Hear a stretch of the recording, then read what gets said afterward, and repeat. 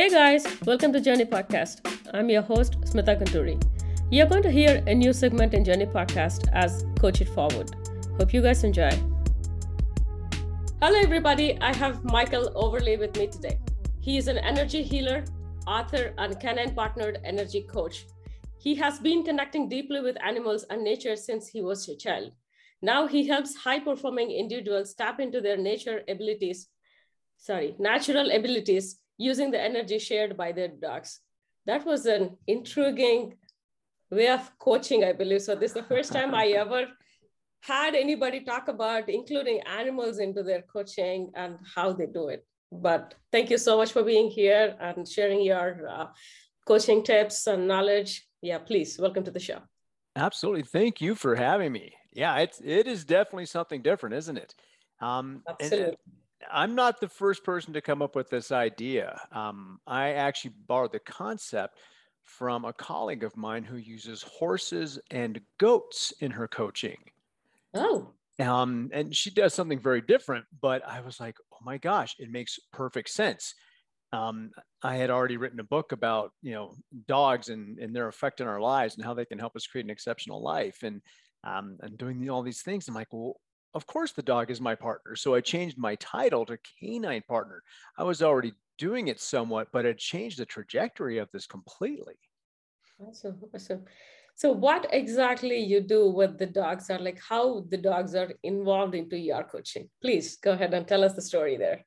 Oh God, absolutely. So the dogs are integral to access. And what I mean by that is a lot of people, and I work exclusively with men. I should have pointed that out up front. Men have a harder time allowing access to who they actually are. They don't remember. A lot of people don't remember. But we're raised differently. Men are not taught to express themselves, to show vulnerability and know that they're okay, to show and process emotions in a healthy way. But they can act differently when they're around their dogs than they do even with their spouse or their partner or their parents. When a guy's alone with his dog, he can let his guard down and open up in this completely other way.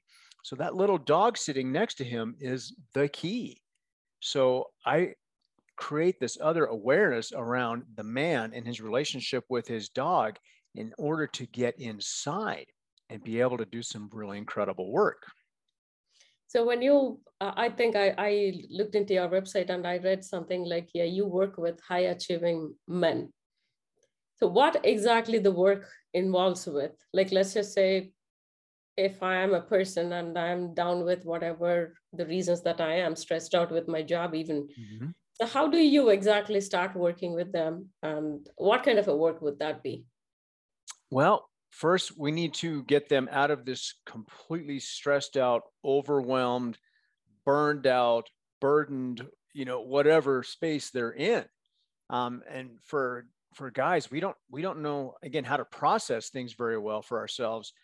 And we don't know how to discharge all this energy that we have that isn't serving us. It's not helping us. We're in this hyper state of vigilance. It's like we're in the military and we're special forces and we're always on alert. And we don't need to be. So taking someone down energetically from that position to where they can just catch a breath and start to make different decisions and start to see things a little differently. That's where it starts.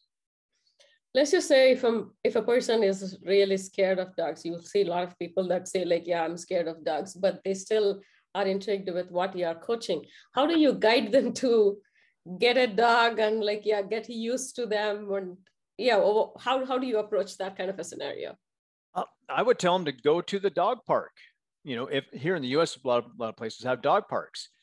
And just go watch the dogs interact and see what dog, catches your eye, right? There's something energetic in there. It's like you're making eye contact with someone you find attractive. There's an energetic attachment there. So there's something about the dog's behavior or the look of the dog or the fact that they might be completely just relaxed and chilled out, or they might be boisterous and really fun. There's something there. There's something that's calling to you in that. I also read that you are a life coach and you make people understand their purpose. first, how do you define what purpose is, and how do you make, through your coaching, like with this variety of coaching, how do you make them realize what their purpose is? Well, I'm going to be a little nitpicky here. I don't make anybody do anything. Raw cautioning then. Get over here. You're going to find your purpose. No, God. Oh, if it was that easy, I'd be How doing can even they more. realize their purpose, I can say. Sorry. Oh no, that's funny. I love that.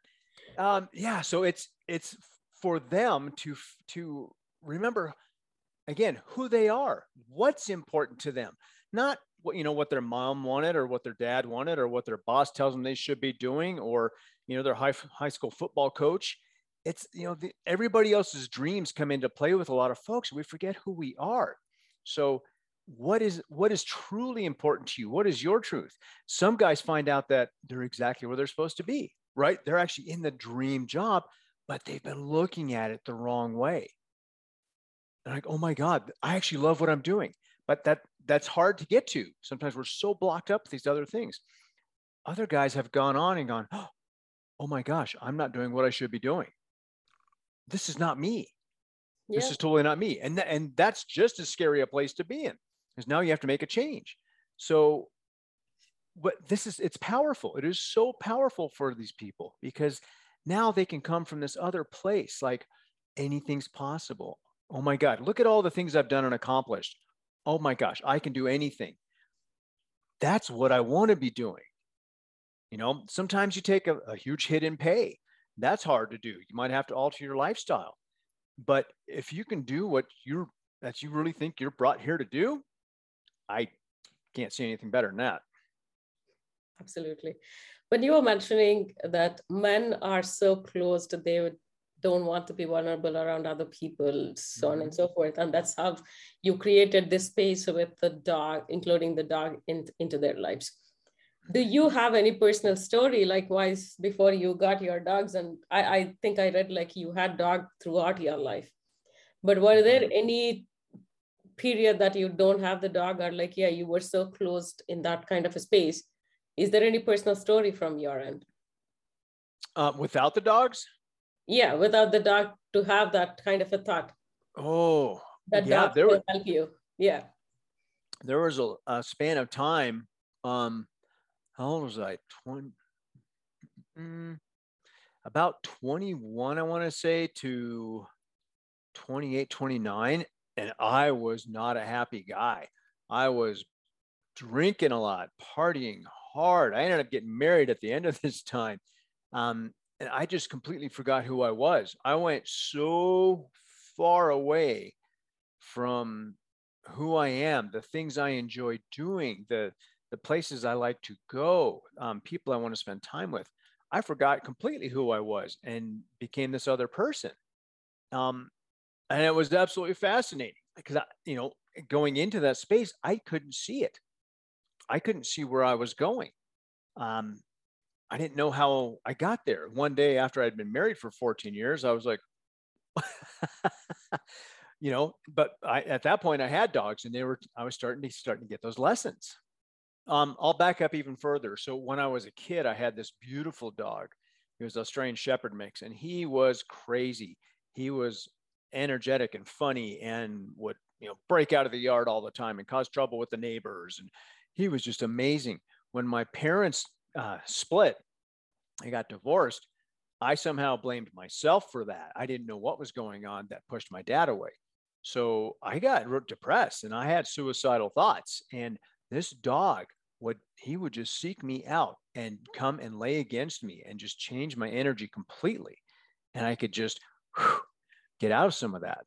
It was after he had passed and I started moving out into the world, doing what I thought I was supposed to be doing is what everybody else told me to do, that I started to just forget who I was all over again. When you're having this bad timing that you were mentioning until you got your dog and changed your life, what was your lowest point there, and how did you actually cope with it? I didn't cope well.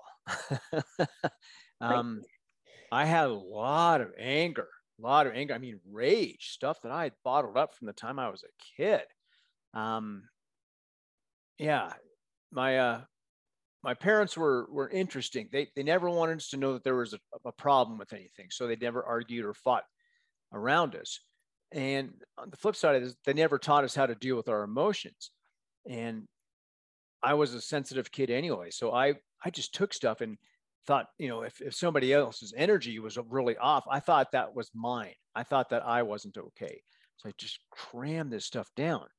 So this turned into anger and rage and feeling unsafe. God, I never thought I was safe until, not even that many years ago. I carried a knife when I was in junior high and high school. And as an adult, I carried a gun for a while. Oh. Yeah. When you're helping other people, like with the dog right now, were there any scenarios, or like were there any clients that came back to you and was like super happy with whatever they have connected with you and how the dog is helping? Would you be able to explain any kind of an example, like what kind of an answer are the replies that you get back from your clients? Absolutely. That's a great question. So there's a gentleman who's a special forces retired operator. He did his 20. He'd been deployed to a whole bunch of different places that we still can't talk about because it's classified. But he, even to this day, has a hard time connecting with his wife and his son. But we've done a whole bunch of work. He connects better through his dog. Now, a while back, he had a dog that passed away, like collapsed dead, and she was not very old. And he just crumbled. He folded. I mean, this is a guy who's obviously, he's a big guy. He's in incredible shape, and he can, take you down with his pinky. He folded. He did not know how to deal with it. So from this, understanding his dependence on the dog to meet his emotional needs, we were able to start building him back up again. And this other dog came into his life, and he's like, oh, he needs a home. He needs a home. Let's, he's not a replacement for the other dog, but so he's opening up this compassion and this other way of being and showing love in the world that, I don't know. It's just beautiful. Absolutely, absolutely. I used to have a dog before. Even now I have two, but the previous one, she lived with me for about like 18 years, 18 and a half years. She is a Samoyed. She used to look like a jasmine flower. I mean, the white coat and everything. After she passed away, I mean, of course, she's very old. My dad passed away right before her, and she don't want to walk out from the place where my dad used to sit. So she just sat there for a month, no food, no water, nothing, whatever anybody does, or like whatever kind of pampering you get. The best of things that she loved to eat, she don't want to get up from the place. She don't want to eat. She just passed away sitting in that same place. That really broke me in different levels. I don't want to get a dog again in my life at all. So she was there with me from my 16 years old up until I'm like 30, 32 something. Yeah. She was like for that long with me. And after she passed away, as I said, like, I'm just like completely closed. I don't want to get a dog at all because that broken thing was like so real. I don't want to like get close to any other dog again. But my son was like, yeah, I wanted to get a dog. You had your dog like throughout your life. And so like, yeah, he got two of them. One, actually, I got them first for him. The other one was like a gift to me from a different friend saying like, yeah, I know that you love dogs. So yeah, just have her for you, which is all fine. For a person who is like so close to the dogs, and if they lose their dog, like the way that you just explained, how do you suggest them to cope from that kind of a loss? Oh, God, that's a great question. So you were asking me before about the dog on my website. He's also on the back of my book, and that was Darby. And he was the greatest catalyst for change in my life. And he was there after the death of my brother, and which just tore me open. I had never allowed myself to really grieve anything in my life. So the gifts available to us, if we can be in that space, if we can allow ourselves to feel all that hurt that we normally run away from, we hide from it, we deny it, we just shut down, and we start drinking, maybe we do drugs, we're addicted to sex, whatever it is. Most of us spend our time running away from discomfort and pain. So the gifts that were allowed me by being willing to sit in that and feel it and let it come and just cry my eyes out, just bawling, feeling the actual pain, that opened me up and increased me tenfold in my ability to feel what's going on in the world. And it creates freedom. You're actually creating space for yourself to receive other things. But if you're holding on to all this stuff and there's, it's hard for that stuff to get in. We want something different, but we won't do something different. So allowing grief is so important. It is so important. People are afraid to surrender to that. Yeah, it hurts. It is not fun, but it is so powerful. It is so beautifully put. Definitely. Yeah, that is so true, that you are connecting to things in a different level after that. But yeah, for me, it took a long time to even get to another dog. I was closed for more than like 10, 15 years. I don't want to go near to a dog at all. Yeah. I see them on the street or like, with somebody, I'll just like, say hi and then walk away. I don't want to I feel like I'll get close to the dog. I can't leave it. So that's how. So, well, okay. So why? I mean, what is it, or what is it, or what was it that dog gave you that you can't give yourself? I literally bottle fed the dog. We bought her when she was like 20 days or 18 days old dog. She was just given as a gift to me on my 10th class. And yeah, since then I was just raising her like as my baby. Mm-hmm. My brother was like out from the house, like for his college studies. He used to stay in the dorms itself. So my mom and dad were working, and it's just me and my dog all the time. Mm-hmm. And as you said, though I'm not actually talking to a person, but that is my companion for almost 18 years, day in and day out. It doesn't matter. I don't go anywhere out without her. I mean, there were no trips outside, leaving her anywhere or nothing like that. Even when I got married, I got married with her itself. When she was there when I got married. Even after getting married, I'm not far away, actually. I was 10 minutes away from home. And every day evening, I used to come home and sit with her for a while and then go back. So it's that close. And she never let any male kids or boy kids come close to her at all. She don't like boys for whatever the reason, I don't know. But her first boy are man is my dad and then my son. When I gave birth to my son, I literally left my son on the floor for her to see how she's going to behave, because she never let any kid or a boy around her. When I let him on the floor, she literally guarded as if she has to take care of him. She never let anybody go close to him or let them do anything to him or anything. She was this is mine. That's all it is. She was there with me for that kind of a connection is so different. Right now, though I have two dogs, mostly my son is connected with them more than me. I still feel I still have the fear of losing them. Mm-hmm. So I'm so closed with that thought, and I always keep prepping my mind, if something happens to them, I shouldn't be crying too much, or I shouldn't be super sad, I shouldn't be broken, whatever those thoughts are, I don't know, but I'm still having that. So yeah, that's okay. Right. That's okay. It's amazing how these animals can get so deep inside us. Absolutely. Right. So, you mentioned companionship. There's friendship. There's complete and total acceptance. They don't care what you do for work or what your house is like or what kind of car you drive. They accept you right now as you are. End of story. And they love us, unconditional love. They have different personalities, absolutely, but they don't expect stuff from us. They understand a lot more than you think, by the way. And it's mostly energetic. So yeah, they learn words from us and commands. But they have a way with energy that we just can't even fathom. They can't fathom. And that's where I'm teaching. That is so true. That is so true.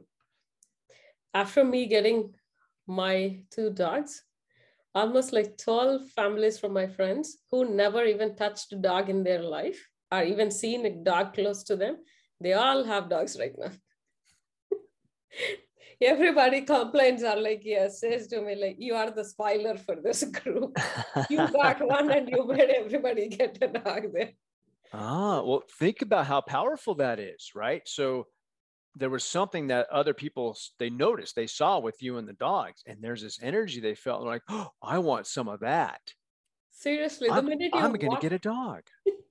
The minute you walk inside the house after a long day outside office or whatever, the way they wait and the way they greet at the door is phenomenal. You can't really compare that with anything at all. Yep. Oh God, if our family members greeted us like that, are you kidding me?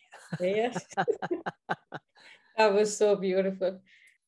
Oh, it's hard. It's powerful work. It's not easy and it's not for everybody. It is so simple once you get what that is, but it's not easy. My point is, there's a lot of stuff out there. Whether or not I resonate with you, there's a lot of folks out there who are doing amazing things. If you're in a place where you're looking for change, you just don't know how to do it yourself, think about this. None of us really does it all by ourselves, right? We want to say, oh, I'm a self-made man. Well, you've had people all along the way helping you. So what would you do if you needed to get further training at your job? You would seek out someone who could help you get further training, right? Yep. If you needed a good mechanic, you'd go find a good mechanic for your car. Why don't you go find someone who's going to help you with this other problem that you have? Huh? Is this going to be on video as well? Yes. Okay, so this is the hardest one for all of us, I think. Absolutely. I am enough. I'm 1,000,000% with you for that. So I think that underlies everything. I think it underlies everything that creates this discord in our lives. So the flip side of that, yes, is you are enough. So it's so simple. Again, it's simple, but it's not easy to get back to that place. So give yourselves a break, people. Remember that you're safe, you're loved, you're being looked after, and find someone who resonates with you and go do something exceptional. Okay, thank you for tuning in, and you can find me on all the socials at Smita Gunturi and the show notes for any resources mentioned. See you next week. Take care.